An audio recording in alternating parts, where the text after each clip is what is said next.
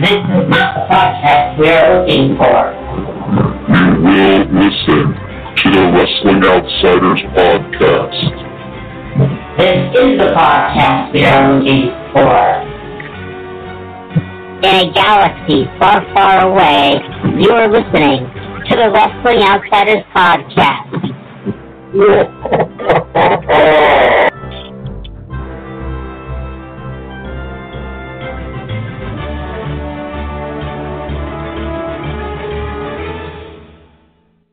Welcome to the special Thursday night edition of the Wrestling Outsiders podcast.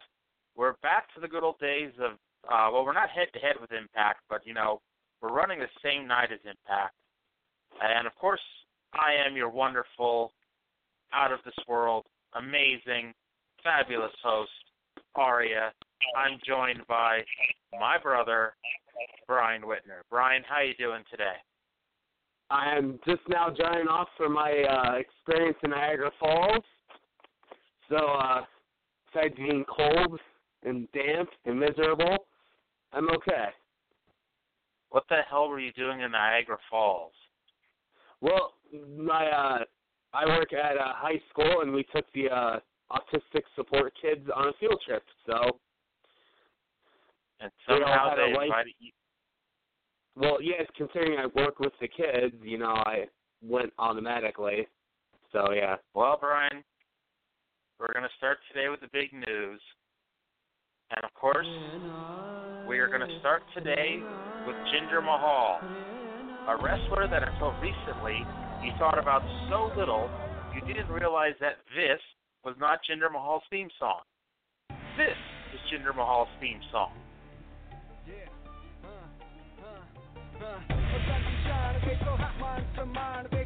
Catchy, isn't it, Brian? It's very catchy. So, Jinder Mahal is the WWE champion, Brian. When in the million years did you think you'd be saying that?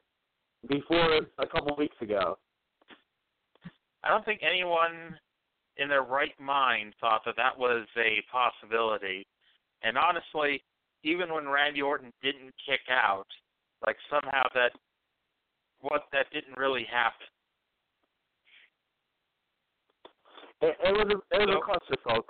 It was a clusterfuck, folks. Now, Brian, if you've been online in the past few weeks, you know that there's a number of people who are trying to claim that this is a great thing, and that taking somebody who was a jobber 2 months ago and making him champion is, the greatest idea of all time, comparing it to Bradshaw, forgetting that Bradshaw, was a part of a babyface tag team, and babyface tag teams tend to win all the damn time.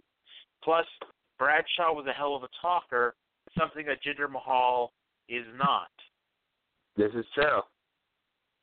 Now, Brian, no matter what you may think of Jinder, no matter if you found somebody who thought that Jinder winning the title is a great idea, I guarantee they were not as excited about it as the Hindi announce team on Backlash.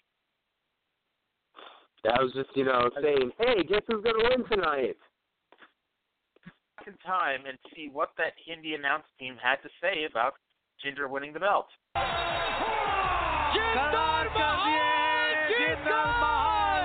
Randy Orton को हमारा Punjabi WWE champion! WWE champion बन गए हैं! Jinder Mahal!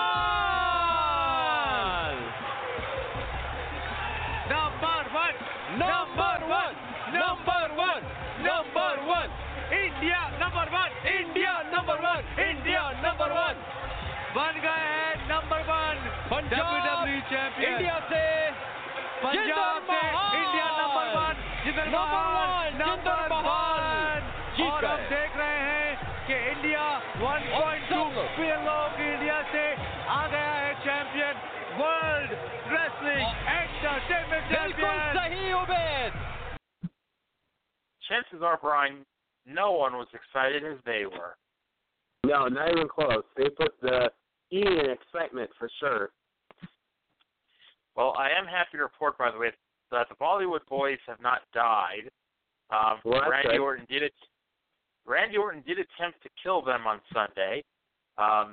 However, thankfully, they neither died nor broke their necks when Orton carelessly threw them in the air and they landed on top of their heads on the announce table. Thank God nothing seriously happened to them. Jinder Mahal would be screwed. Yes. Who would run interference for them then? Now, they have to sign and call two Indian people. Well, Brian, I've got a serious question because, Jinder became the WWE champion, the first person of that descent to win the title ever. So, in this time of celebration, I sincerely hope that him and his brother-in-law, the great Khali, were able to reconcile. You know what? I don't think that happened. Too bad this is a Bret Owens situation. And I hope, it does lead to a match in a cage between the two of them at SummerSlam this year. That would be a hell of a match. Khali can't really walk, but that would still be a hell of a match. Khali couldn't really walk when he was, wrestling. I don't think now is any better. Who would carry who in this match? Oh. And I just want you to remember, in case you think Jinder Mahal is the worst world champion of all time, in 2 weeks, Brian's going to be reviewing David Arquette's title victory. 2 weeks away from that. It's a 3-minute match, Brian. The least he could do. I'm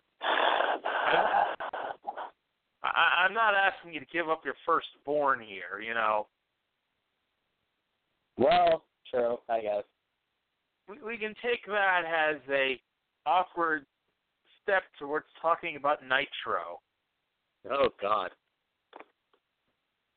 WCW Monday Nitro, April 17th, 2000, from Rockford, Illinois. It was the night after Spring Stampede, Brian. Yeah, that clusterfuck. Yes. Every championship, except for one, was held by members of the New Blood. By the way, the New Blood included Scott Steiner, who was almost 40 at this point, Shane Douglas, who was almost 40 at this point. However, Shane Douglas is a member of the New Blood, but he began his training at the same time as Mick Foley, and this was 2 months after Mick Foley retired. That alone should indicate that Shane Douglas should not be a member of the New Blood. But who are we to judge Vince Russo and Eric Bischoff? Who?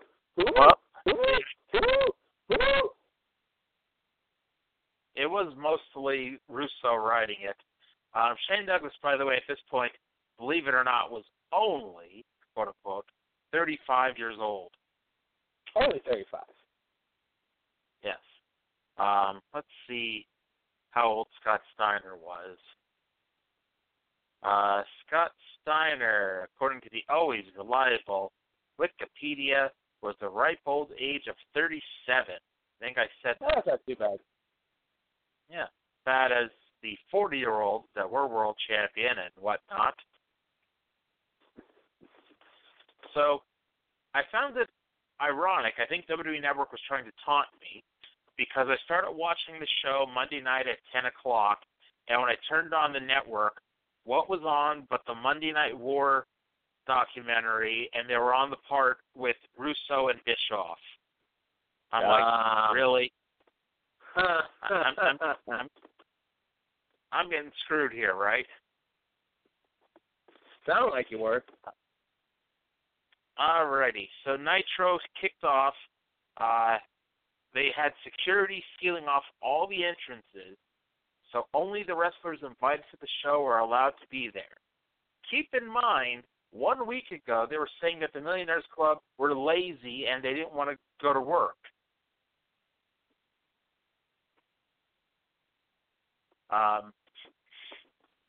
We started with what turned out to be one of the best statements ever, just out of pure irony. We have the giant confetti celebration, a ticker tape parade of sorts, and the star of WCW, Vince Russo, came out first, and he was accompanied by all of the minor champions, by everyone but Jarrett. Very much, yeah. Everything, of course, was red because, we're not up for subtlety. And I don't know how much they spent on balloons and confetti and paraphernalia, but they flooded the building in all this, and it led to balloons being popped all night long. So if you are a blind person who at one point went to war, you may have thought war had broken out on TNT. You would think that. Yeah. Now, they had 3 people in Riot Squad gear at ringside. And before we continue, I just want to remind you that Vince Russo booked an angle in the WWF 1 year earlier with 3 people in Riot Squad gear. So. Don't ask me who he was, I forget. Yeah. What was that?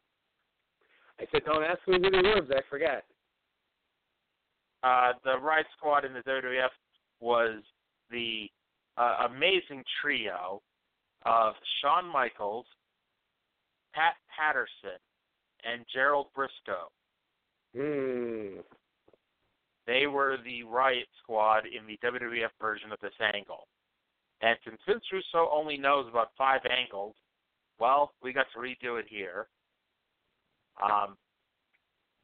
Mark Madden, in one of those annoying things that they don't think twice when they say what the fuck they're saying, and I'm sure part of this he was told what to say, but Mark Madden talked about how all these guys would be champions before, if not for the Millionaires Club, to which I point out, Scott Steiner was U.S. champion in 1999, Shane Douglas was WCW Tag Team Champion in 1993, Bagwell was a 4-time Tag Team Champion before this, and Candido just joined the company a month ago. Who doesn't belong in that sentence? So yeah, obviously they're being held down and kept away from these championship belts. Of course. Makes sense. So Russo tried to start multiple lawsuits with one promo, first telling Candido that he'd be having some sunny days, in reference to Tammy Sitch and in reference to that time that a drunken, drugged-up Shawn Michaels told the world that Bret Hart was having an affair with Sonny on national television. Which I'm sure, by the way, spoiler alert, Bret Hart was in the building. I'm sure Bret appreciated that comment. I'm sure he did too.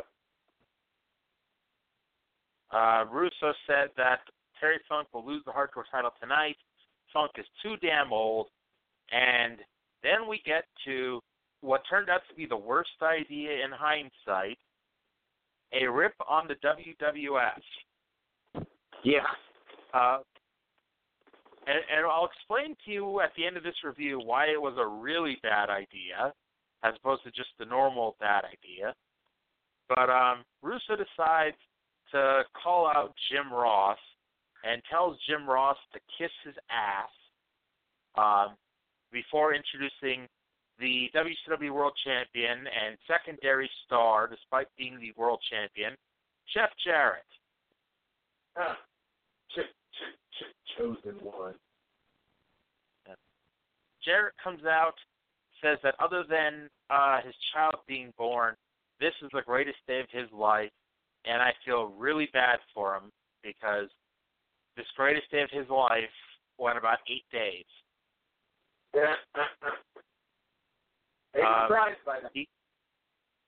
Well, it's Vince Russo, so not really. And by the way, he also told Jim Ross to kiss his ass.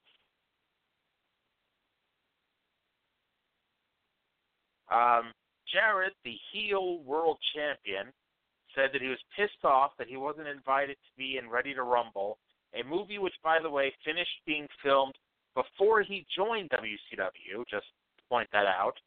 To make up for it, the heel World Heavyweight Champion challenged his babyface challenger to a triple cage, ready-to-rumble steel cage match at Slamboree, which I'm going to spend the next 3 weeks reminding everybody that Slamboree in May of 2000 is in Kansas City, 1 year since Owen Hart died in Kansas City. And I hate to keep bringing that up, but I'm going to be really pissed off when we review Slamboree. And honestly, I get pissed off later on in this review too, and I'm sure Brian can figure out why. Mm-hmm. So we're done talking about the World Heavyweight Wrestling Champion. We need to bring out the other real star.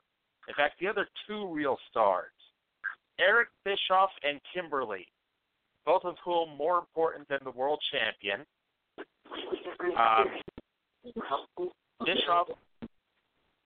Bischoff basically cut a promo saying that he's going to be having a lot of sex with Kimberly. Kimberly then cut a bad promo saying that the entire relationship was all about DDP. She stood behind him all those years, but deep down, Paige knew that she was the star, so they're trying to make Kimberly into their Sable.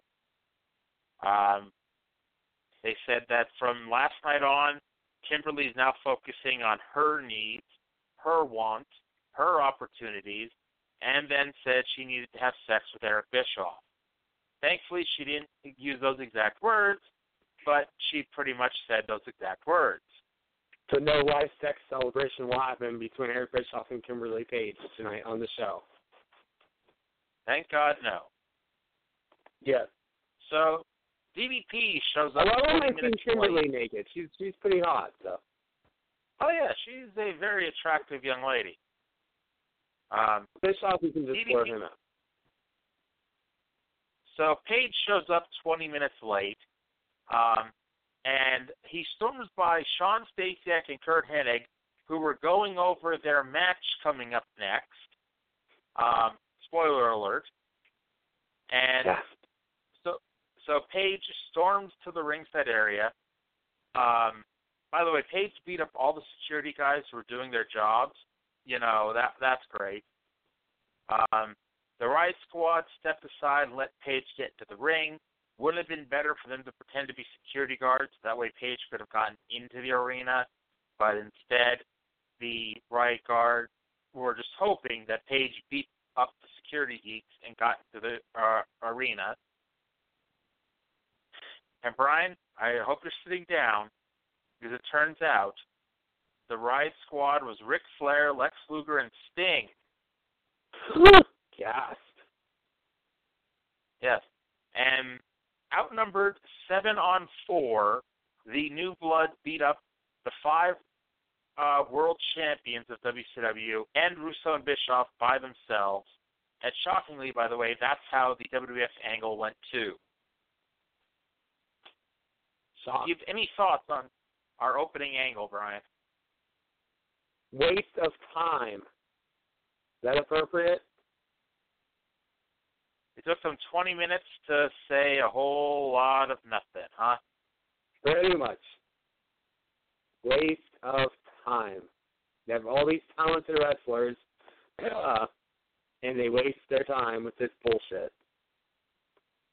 And it's not even wasting our time with this bullshit. It was wasting our time, and it wasn't even about the wrestlers. It was about Russo, Bischoff, and Kimberly. And their egos. Despite what happens in the next few months, Russo, Bischoff, and Kimberly are not wrestlers. No one is paying to see them. Really? With that said, they both do run healthy, undefeated streaks throughout this year, and we'll get to both of them winning championships. And Kimberly, I think the only reason Kimberly didn't win a title was because she kept refusing to wrestle. So, there's that. Was there a women's title at that time? No, but that doesn't mean they couldn't create one for her. Not having a women's title, by the way, will not stop a woman from winning a championship. True story, Medusa. Oh, no. We're not going to be reviewing Medusa. There's one coming up. Oh, God. God. Yep. So Eric Bischoff was mad that the 7-on-4 advantage that his guys had was not enough, so he yelled at Lash LaRue, Bam Bam Bigelow, Hugh Morris, Chavo Guerrero, Jerry Flynn of all people, and Booker T for not coming out and assisting the 7-on-4 attack to make it even more out of whack. Booker, who was heel on April 10th, turned babyface on Thunder, turned heel at Spring Stampede, may have turned babyface in there somewhere again, was heel again here, and he was mad at Bischoff, so Bischoff told him to get on his good side. By the way, in case I didn't say this already, last week we reviewed Spring Stampede, so there's no show to update you on that you missed, I promise. And there's no Thunder this week, so the next show we review is the next show. Thank God. So Bischoff tells Booker, you better go on his good side. Then Bischoff tells Russo to tell Mike Awesome to beat up DDP. Then the security come in, who all got beat up by DDP, and they quit. And then Bischoff picked up a phone that wasn't ringing, and it was Hogan who said that he would beat up Eric in 5 minutes. That was all one segment. Hell of a segment. So I got to ask you, Brian, when Bischoff was yelling at them, did you recognize Jerry Flynn at all? Yes, I did, actually. And that response was, what the fuck's he doing there? Honestly, I don't know why, but I didn't recognize Chavo at first, but I figured it out because he was there with Hugh and Lash, and you will find out. Yep. So then we got our first match after 20-plus minutes onto the show. Shockingly, considering they were shown in the back going over their match, Kurt Hennig versus the Perfect One, Sean Stasiak. So Sean Stasiak is the new Mr. Perfect. Makes sense. He's the guy that doing his meat angle, I do believe, in WWE. He was fired for secretly recording conversations between wrestlers. The highlight of the match was Miss Hancock walking to ringside for some reason. The other highlight she can distract me any day of the week. I bet she could. The other highlight was Scott Hudson claiming that when Hulk Hogan said 5 minutes, he could have really meant 20 minutes. Yeah. That was just, only in wrestling. So, Hennig threw water on Mark Madden. And you want to know why he randomly threw water on Mark Madden?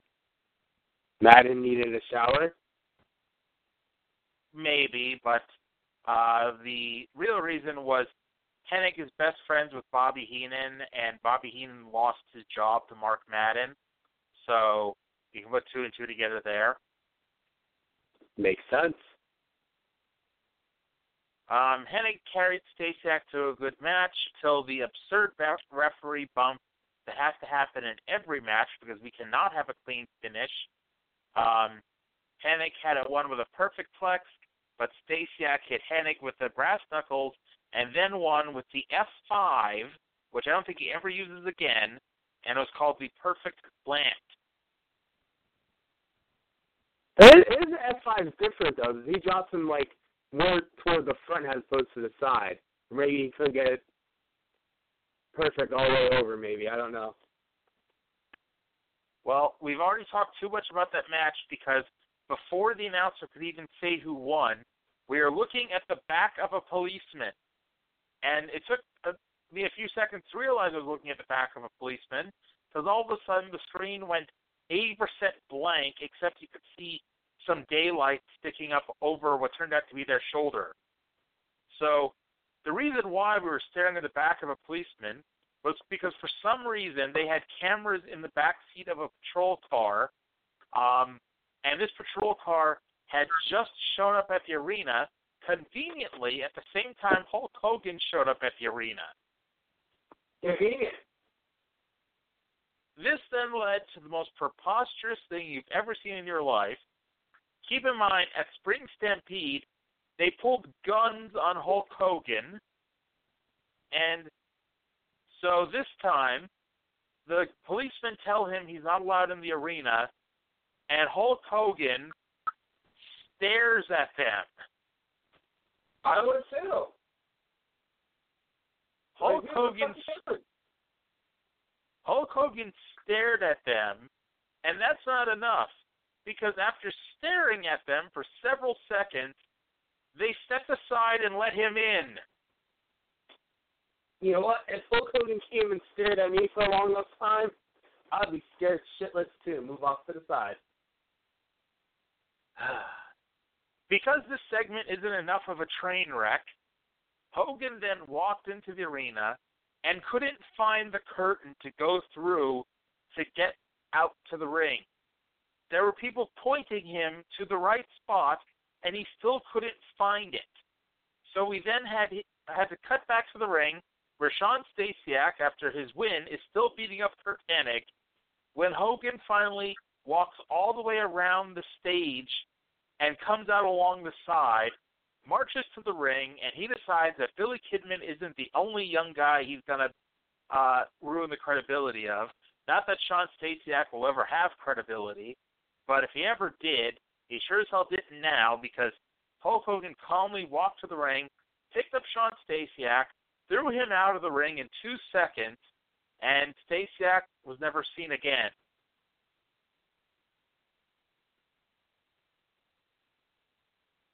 Well, it is Stasiak, so not surprised. After commercial, Hogan is still out there, and now we get Hulk Hogan shooting. And you know he's shooting, Brian, because he's not Hulk Hogan. He says he's Terry Bollea.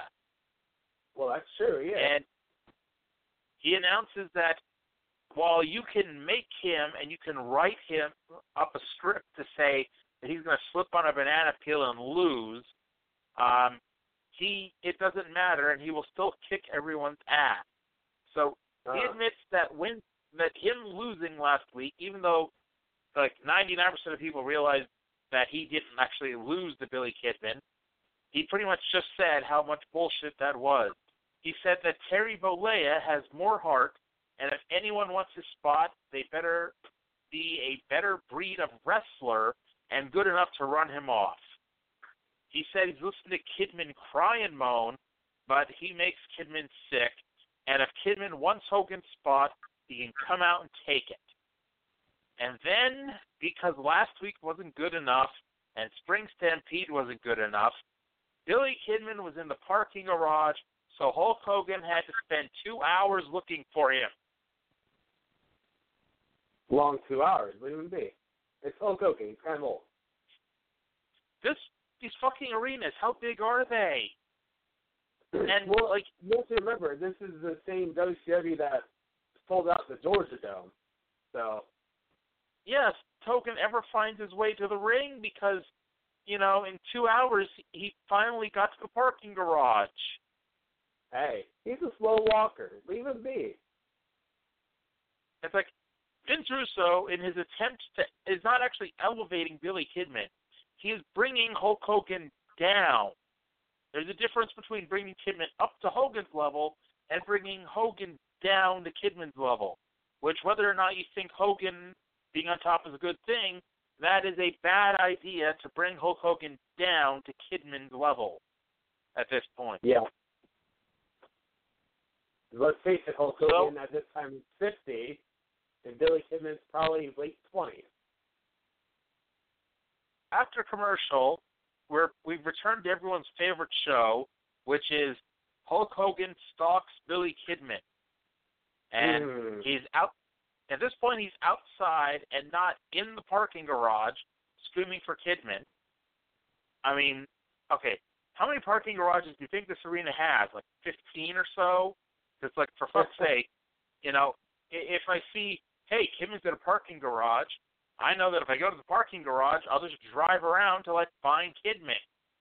Makes sense. I bet he wouldn't. I bet he could have found it pretty damn quickly. Probably. So the New Blood last week, and of course, other than Booker T, they have decently got along. But it's been a week, so we've already got to have dissension in the team. So Jeff Jarrett announced that he's tired of people complaining in the New Blood, and he's putting an open contract on his door, and the first member of the New Blood to sign it gets a world title shot tonight.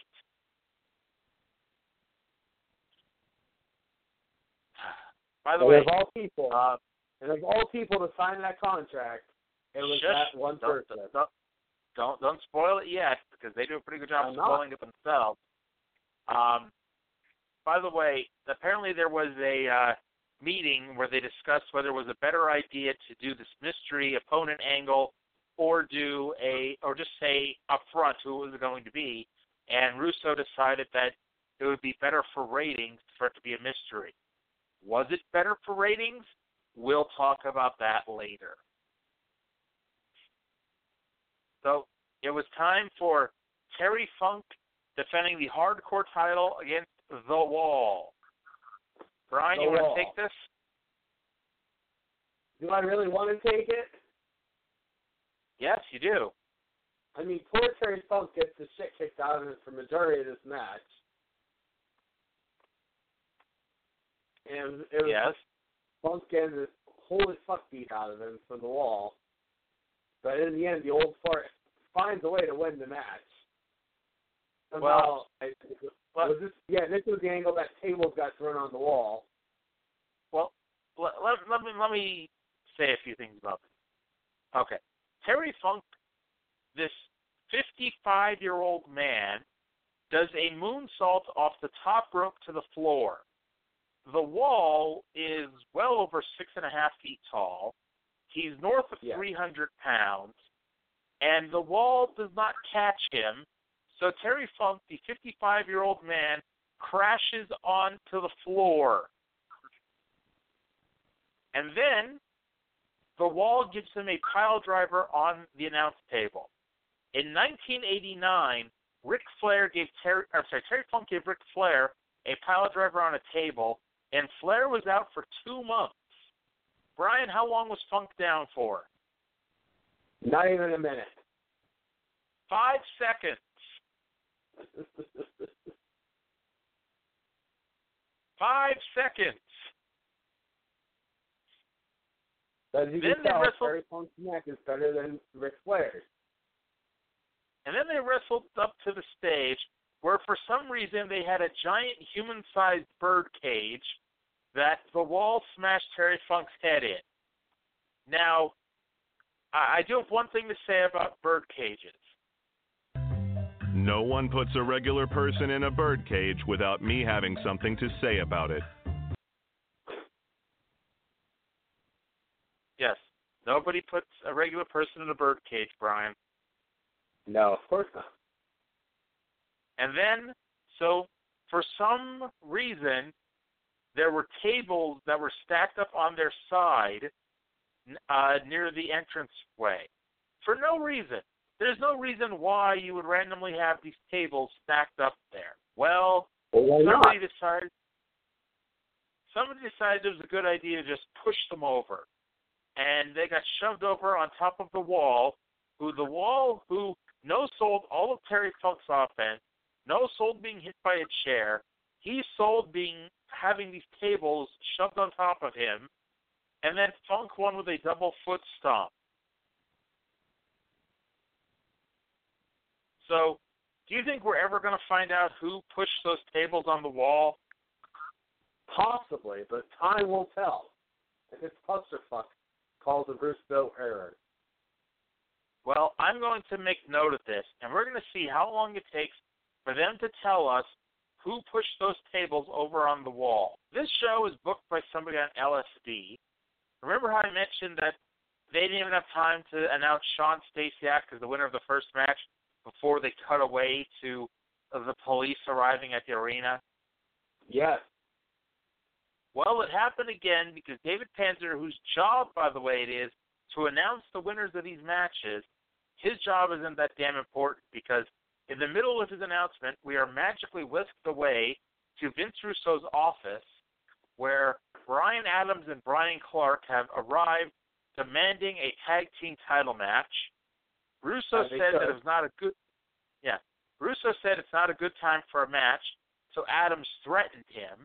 And Russo, being the 140-pound, 150-pound writer of the show, stood up to the 6'6", 280 to 300-pound muscular, heelish monsters of men standing in front of him, and they backed down to skinny, pussy-ass Vince Russo. I mean, he is from New York. Like, we were afraid of the accent. I don't know how the hell we're going to last 6 months doing this. This is week 3, and I already want to kill Vince Russo. It's like, hang in there. It's bad enough. It's bad enough when he writes this shit, Brian. It's even worse when he's an active participant and booking himself to be basically the number one babyface in the whole fucking promotion. And he's not really a babyface. Nope. Somebody with a large muscular arm named Scott signed Jeff Jarrett's contract. We're not supposed to know who this is, despite the camera zooming in on his large muscular arm and the name Scott on the contract. I have no idea who this could be, Brian. Do you? I actually didn't really notice that part. You didn't see Scott written on the contract or the giant vein in his hand? I was not really paying attention, no. Brian is too poor to pay attention. So, by the way, I wonder who the giant muscular person named Scott is who's going to be facing Jarrett for the title tonight. I think I'm going to bet my money that it's either going to be Scott Armstrong or Scotty Too Hottie. My name is Scott Putski. Oh, Scott Putski. Ooh, that's a good one. Could be him. Because remember, he was quite muscular back in the heyday. Yeah. And speaking of Jarrett's mad about whoever this Scott person is that signed the contract. Which, Scotty Too Hottie is from the WWF, so, and he was the WWF light heavyweight champion around this time, so it's possible that he jumped ship. Coach stuck his deal. So in case I wasn't pissed off enough about Russo, DDP's backstage and said he doesn't care about having to wrestle Mike Awesome, the big scary monster they just paid ECW almost $200,000 for the rights for. He's just pissed off about scrawny Eric Bischoff, not an actual wrestler, not the world champion Jeff Jarrett, not even his his soon-to-be ex-wife. He wants Eric Bischoff's ass, which is the gayest thing people keep saying on wrestling. Well, they make a point. They randomly showed the owner of the Chicago Blackhawks sitting at ringside. I wonder if this is an angle alert. Yeah, possibly. Oh, and they had some guy there with them, too. By the way, the owner of the Blackhawks, his name is Bruce MacArthur, or at least I don't know if he still does, but at least he did at the time. He was legitimately best friends with Ric Flair, and they legitimately went to military school together. So that's why if you ever watch all these old Nitros in Chicago, Bruce MacArthur is always showing up on them. Here's some trivia for you. Yeah. So then, do you remember last week when I said I was going to have some comments because Russo was pissed that the Marmadukes and the Harris twins lost their match to Ric Flair and Lex Luger? Yep. Well, their reward for losing that match was this number one contenders match between each other. Makes sense. At least that's what was teased anyway. Thankfully for Russo, Chronic was there to try to make sense out of Russo's crappy script writing. As they beat the crap out of both teams. It went on very long, and all I had to write was Chronic beat the crap out of both teams and then cut a promo on Vince Russo, the number one star of the promotion. 5-minute angle, 30 seconds to describe it. Makes sense. By the way, do you ever wonder why I keep calling them the Marmadukes instead of the Mamalukes? Don't wonder why I keep saying that? Well, Marmaduke, isn't that the dog from a show? What was that? Isn't Marmaduke a dog from a show? Yes, but the reason why I keep calling them the Marmadukes is because when they were feuding with David Flair and Crowbar, that's what Daphne kept calling them, which was the only entertaining part of that feud. So, and that does, they haven't brought it up here yet, but they will eventually, spoiler alert. The whole Mamalukes thing, their storyline is that they don't wish to be called the Mamalukes. They want to be called the Paisans. So, the team doesn't want to be called the Mamalukes. Why are they called the Mamalukes? If they want to be called the Paisans, why aren't they called the Paisans? Makes sense. But hey, this is WCW. We don't need things to actually make sense here. No, of course not. Nothing ever does. Let's start now. You know that lack of a wrestling match we had in the last segment? Yeah. That was too much wrestling because Vampiro is out next for a promo.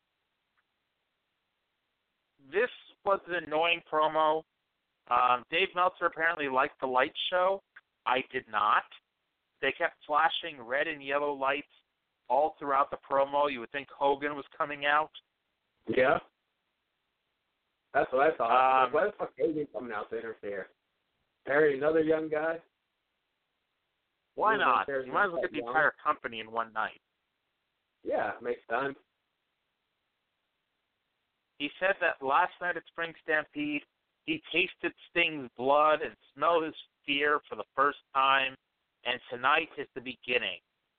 Which made me wonder, how is tonight the beginning and not last night or last week's Nitro? Why is this the beginning? Who knows? Yeah. Anyway, Vampiro's going to wrestle Sting at Slamboree. We then got... Is there going to be like a first blood or something like that? Nope, I don't think so. I think it's just a normal match. At least at the moment, it's currently a normal match.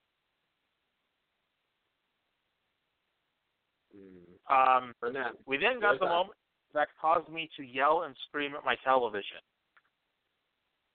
As I mentioned, you know, this was around the 1-year anniversary of Owen Hart passing away. And if you recall, the NBA, WCW, and basically everybody banned people coming from the arena after this.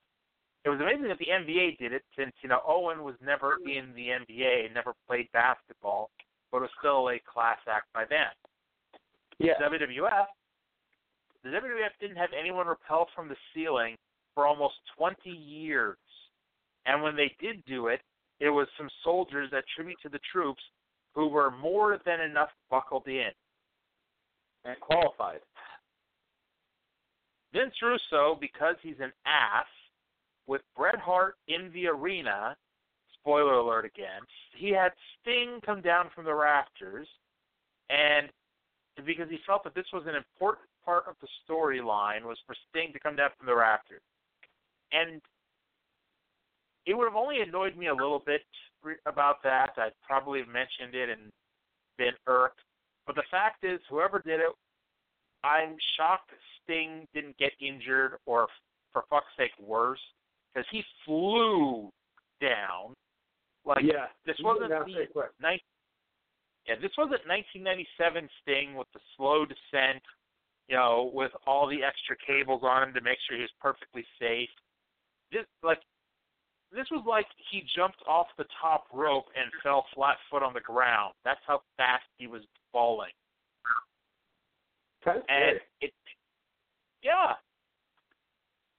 And here's the thing, like Bret Hart was asked if he had a problem with it, and Bret said that he didn't have a problem as long as Sting didn't have a problem with it and felt safe doing so.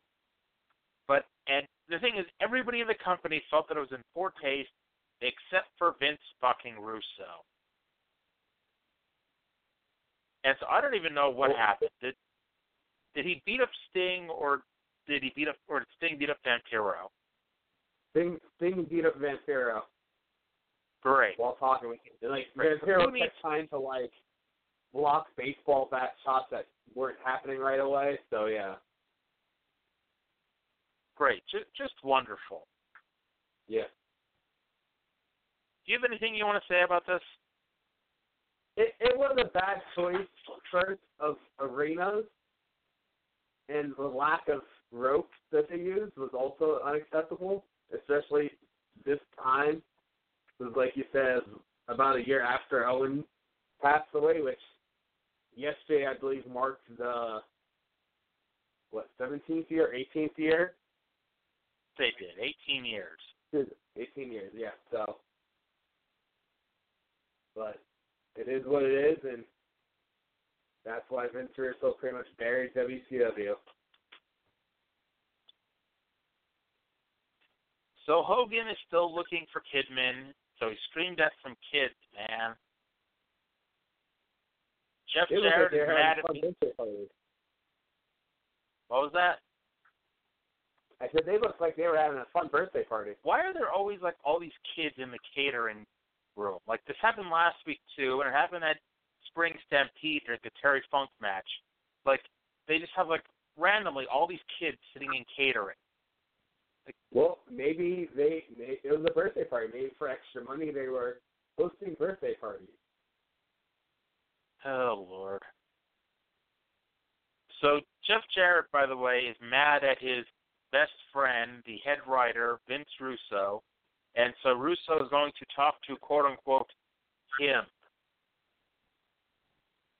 Because Vince Russo... Guy, Scott, big arms, veins, gotcha. So then we got DDP versus Mike Awesome for 3 minutes. There were 2 highlights to this match. The first was Mike Awesome doing a springboard clothesline to the floor. And then the second was Mark Madden and Tony Schiavone talking about how we don't do disqualification, as Chris Kanyon was running to the ring to attack Mike Awesome for the disqualification. Great timing. So, with that comment. So Chris Kanyon, the babyface, attacked Mike Awesome, and Kevin Nash, he got his ass kicked. Awesome pulled out a table, set up the table, and then Kevin Nash's music started playing. And then Kevin Nash's music continued. And then Kevin Nash's music continued. And eventually, Kevin Nash has appeared out of the crowd, and he has attacked Mike Awesome and nearly impales him on the table leg by giving him a powerbomb through the edge of the table. So I think there's a bad angle. Yeah. So Awesome went 50-50 with Page, so him and Page are on roughly the same level. But then Awesome absolutely destroyed Kanyon. So Kanyon's Mike Awesome's jobber. And then Kevin Nash completely destroyed Mike Awesome. So Awesome is Nash's jobber. Which in return makes Nash Kanyon Nash's jobber as well? Well, that makes Kanyon a super jobber. Super jobber, like Brooklyn Brawler level jobber? Or Barry Harwich jobber? I'm thinking like the Duke of Dorchester, Pete Doherty level jobber. Whoa. Tough call. So I'm going to cover these next two segments with the length that they lasted. Vince Russo was talking to somebody who slammed the door in his face, and then Tank Abbott was walking, and then Shane Douglas and Buff Bagwell were on camera cutting a promo. That happened so quickly, I was still typing that awesome won by disqualification, and suddenly 3 segments had happened, and Douglas and Bagwell are on my TV.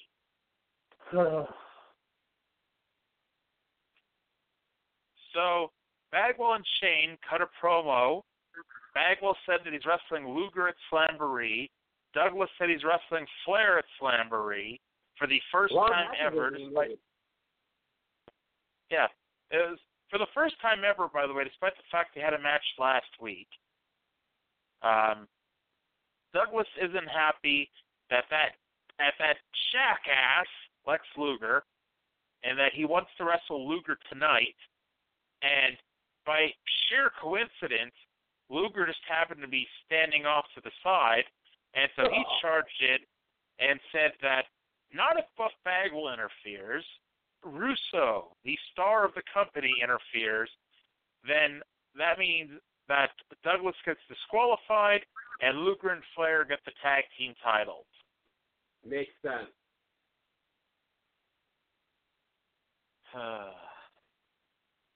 Tank Abbott was out next, and he called Mark Madden a fat ass. Makes sense, because he is.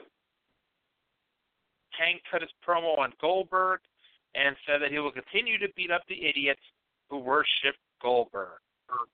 And, of course, of all the fans who just happen to be sitting at ringside, the person that he goes after is Ric Flair's friend, the owner of the Chicago Blackhawks. Thank God, they had the foresight to just show him earlier, so you knew he was there, right? Yeah. It's coincidence, No security seemed to care that Tank was beating up fans. However, as soon as the hockey player jumped the guardrail to go after Tank, 1,000 people went running out to stop this. So they didn't care about Tank beating up fans, but when fans try for revenge, here we are. Makes sense. They don't get sued. Terry Taylor showed up 90 minutes late for Nitro. Where the hell was he? Writer or something? What was that? Not the league writer, but one of the important people backstage. Yeah, he's one of the agents. And by the way, if you were to assume that wrestling is real, what is Terry Taylor's job? He's just a random person who's been randomly backstage, and they've shown on camera a few times now, and he keeps stooging off where people are hiding. Because, yes, folks, Hulk Hogan had to ask Terry Taylor where Billy Kidman was hiding, and Terry Taylor kept trying to blow him off, saying that he was late, he was running late, and I wanted to see who Terry Taylor was reporting to, just to hear what his excuse was for being so late for the one show that WCW was running this week. Makes you wonder. Anyway, Hulk Hogan, the hide-and-seek jobber that he is, had to be told where Kidman was by the guy who should have been an hour and a half late. I would not draft him in the first round. I would not. Nope. If we were playing fantasy hide-and-seek with all the WCW wrestlers, either Kidman would be my first pick or Hogan would be the last pick. Nothing in between. I wouldn't even draft Hogan. Why the hell would you even pick Hogan?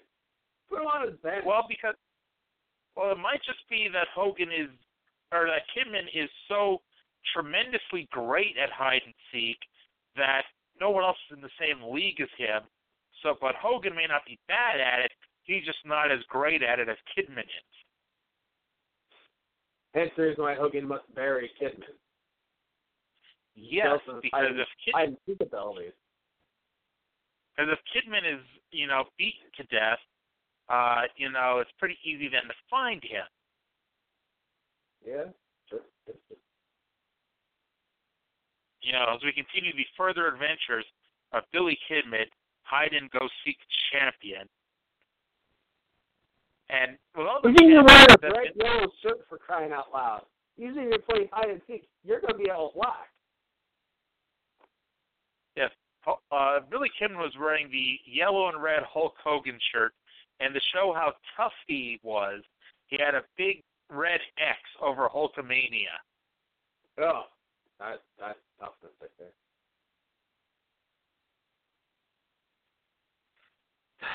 So after that, do you remember when Miss Hancock was randomly showed up on Nitro earlier tonight? Yes, sir. Yes.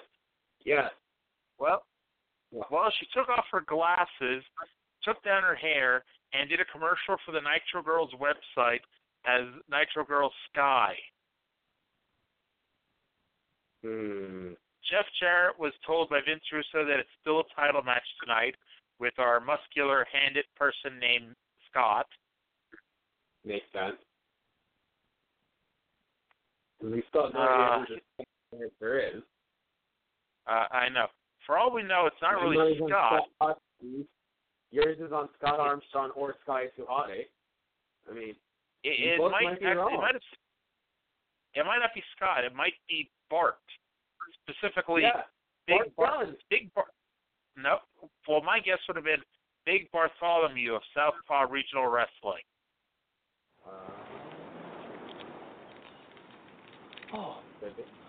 Big Bartholomew. Did you think that I was going to use this on you? Did you think that we were going to have a chain match? You need to read the fine print in your contract, because it's not me that you're going to be facing. Oh, no. You're going to be facing my creature from the sea!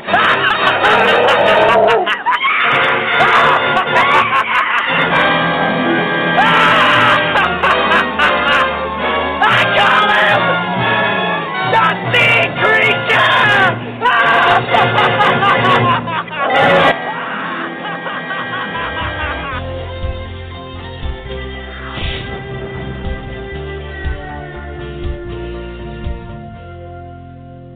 Good evening, professional wrestling fans. What we've just seen is mind-numbing. We have creatures from the abyss. We have a sea creature. And who knows what's in store for Big Bartholomew. Because now we know his match is not against Mr. McElroy. No, it is against this monster from 20,000 leagues deep. The devil! The devil! Oh,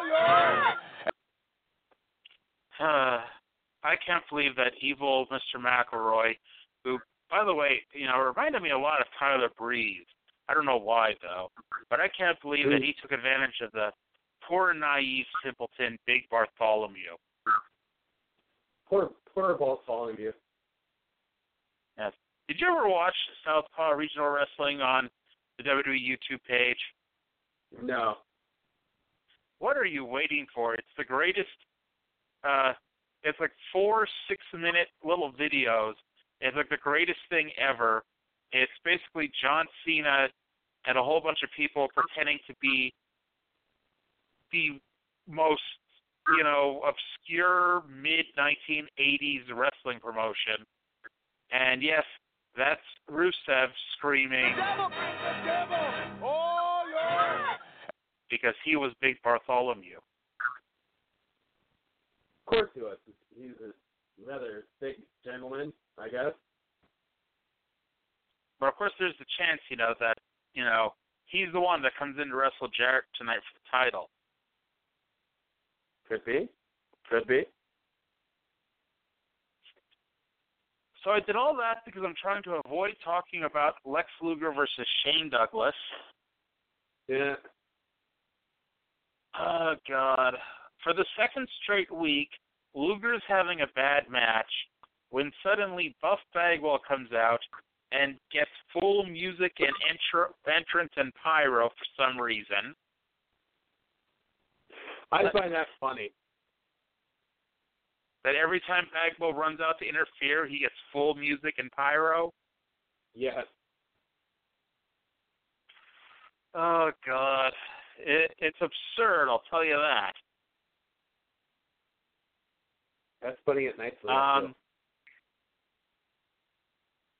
Bagwell tripped Luger, but Luger beat them both until Shane punched him in the groin. Bagwell then went after Elizabeth when a fake Sting was in the crowd and started beating up Shane Douglas with a bat. Turns out fake Sting was real Ric Flair, and so on this show, which, by the way, we had our levels of what's a disqualification and what isn't, beating up Shane Douglas with a baseball bat is a disqualification. Yes, sir?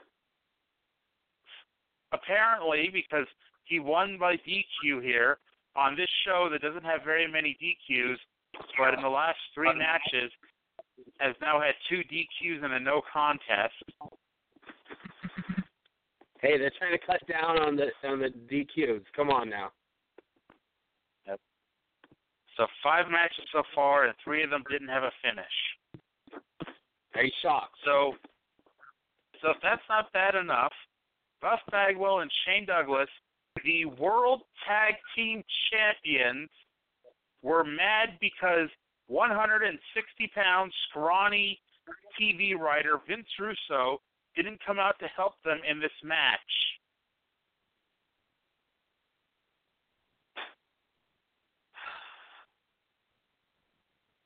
But, Brian, after all this, I do have some good news.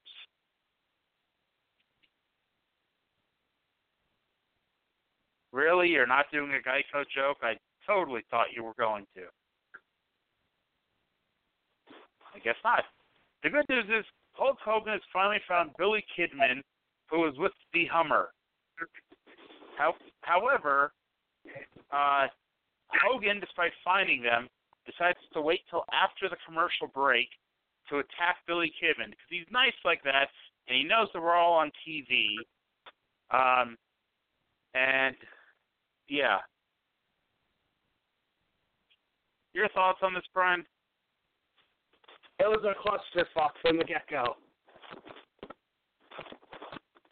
So, Hulk Hogan, who's supposed to be elevating Billy Kidman, he's already elevating Vince Russo, beats the holy living fuck out of Kidman. Kidman gets in a punch because Torrie Wilson attacked Hogan from behind. However, Hogan then turned it around on Kidman, beat the holy living crap out of him, and then threw him into a nearby dumpster. Eric Bischoff then ran away because he didn't want to get his ass kicked by Hogan. And so Hogan got in the Hummer and crashed it into the dumpster that Kidman was in, and killing Kidman to death, possibly. Finally, after he's done killing Kidman, and not just his career, he goes driving after Bischoff.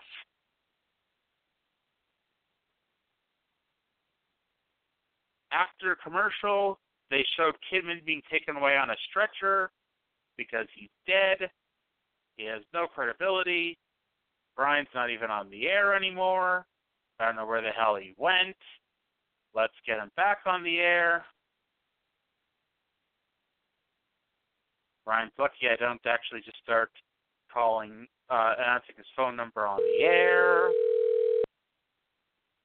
Is your phone ringing right now?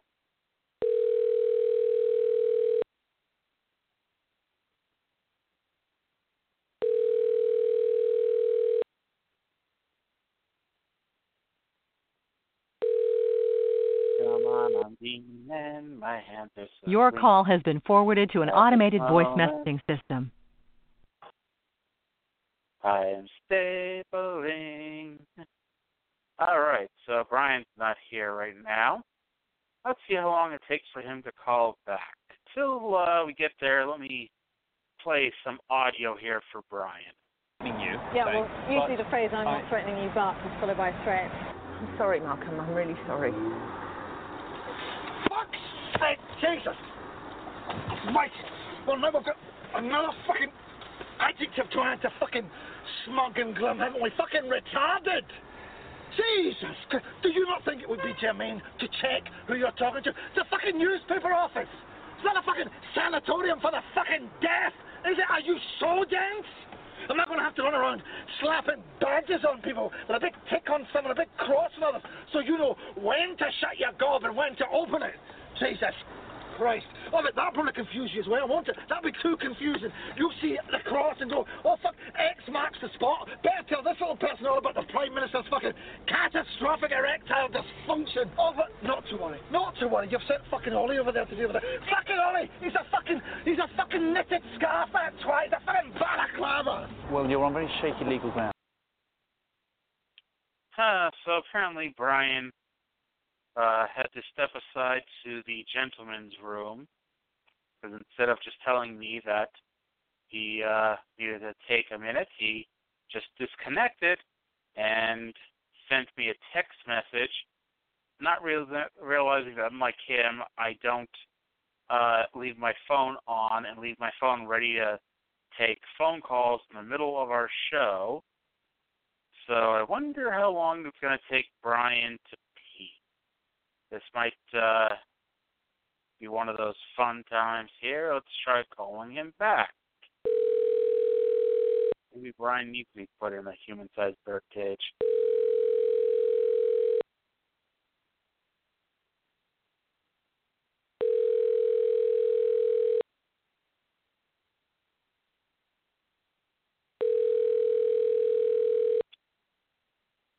Your call has been forwarded to an automated voice messaging system. Phone is ringing now. Brian? Is not available. At the tone, please record your message. When you've finished recording, you may hang up or press 1 for more options. To leave a callback number, press 5. Hello, Brian. This is the Wrestling Outsiders podcast calling you. Calling because you're caller number 1. And we're going to reward you for listening with some great gifts and prizes. So you'll call back in at 347-850-1120. We'll be able to tell you about these great prizes. So long. That, by the way, is the number in case you ever want to call into our wonderful program. Oh, lordy. So we might as well start talking about the WCW World Heavyweight Championship match. Which person was it that was going to challenge for the world title? Was it Scotty 2 Hotty? Was it Scott Armstrong? Was it the 1991 Denver Broncos? Nope, it was in fact Scott Steiner. Oh my God, I did not see that coming. Jesus Christ, what a shock. Note with this is that one of the freaks was Tylene Buck, who, in case the name slightly rings a bell, in about a month she becomes Major Gunn in the Misfits in Action. Mark Madden said we're on very few DQs, and as mentioned, we're on 2 DQs in a row plus a no contest. As punishment for our sins, we're informed that this show is going longer than 2 hours. Steiner took most of the match, and these two decided to hit each other in the balls a lot. Scott Steiner apparently hit the best ball shots because he got the advantage. He went for the Steiner recliner. Jeff Jarrett was in trouble. He was about to lose the world title. So Booker T ran out, hit Scott Steiner with an axe kick. And so in our third straight match, we have a disqualification. Because the list of things you can do to get disqualified is choke slamming the referee through the table, attacking Mike Awesome, and apparently giving Scott Steiner a scissors kick. Those are all ways to be disqualified in a wrestling match. Booker told Jarrett that he was welcome, and we immediately, and I mean immediately, cut away to Hogan looking for Bischoff. As we come back, a commercial aired for the Spring Stampede Encore. I know this is long after the fact. Please do not buy the Spring Stampede Encore. Please do not buy the Spring Stampede Encore. There are better things to do with your money than to buy the Spring Stampede Encore. If you're so insistent on watching it, You can find one of the 6,000 ways you can get the WWE Network for free, and you can watch the show, but be warned that, don't watch the show. So finally, Hulk Hogan has found Eric Bischoff and chases him to the ring. So finally, last week we had 2 hours of Nitro, and then 2 hours of Thunder, and then 3 hours of Spring Stampede, and 2 full hours of Nitro this week. So after 11 hours of television, which isn't how it adds up, after 9 hours of television, we finally have our moment. Hulk Hogan has caught Eric Bischoff, and he proceeds to kick Bischoff in the balls. And this is it. What's Hogan going to do to Bischoff now that he has him alone in the ring? Vince Russo, the star of the company, starts walking out, and all of a sudden, Bret Hart storms past him with a chair. Bret Hart storms into the ring with his chair, swings, and the show goes off the air. So we never find out who did Bret Hart hit on Nitro. I mean, we do know because, the show was 17 years ago. But hey, I won't tell you because why not wait till next week? So who did Bret Hart hit with a chair? Was it Bischoff? Was it Hogan? No, until then, will we?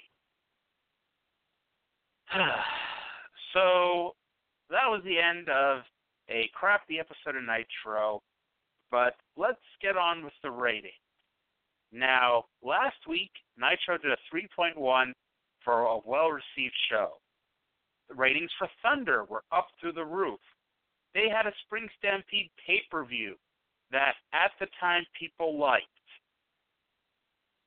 As you may know, that when wrestling companies have pay-per-views, usually their next show has a larger audience watching because these are all the people that missed the pay-per-view, but they want to know what happened, and so they're watching the free television show to find out what happened on the pay-per-view. So last week, before the pay-per-view, did a 3.1. Had a well-received show, well-received Thunder, a well-received pay-per-view, and then for this episode of Nitro fell to a 2.47, rounding up to a 2.5, down 0.6 of a point for the show that they began by telling off Jim Ross, who was up in State College, and WWF Raw, which did the famous Chris Jericho WWF title win that never happened, did a 6.7, up from last week's 6.2, and was their highest rating since January 24th. So, again, it was just ridiculous. Perhaps this company should worry about what they have on their own air, on their own television screen, before they worry about complaining about another company. But we know better than that.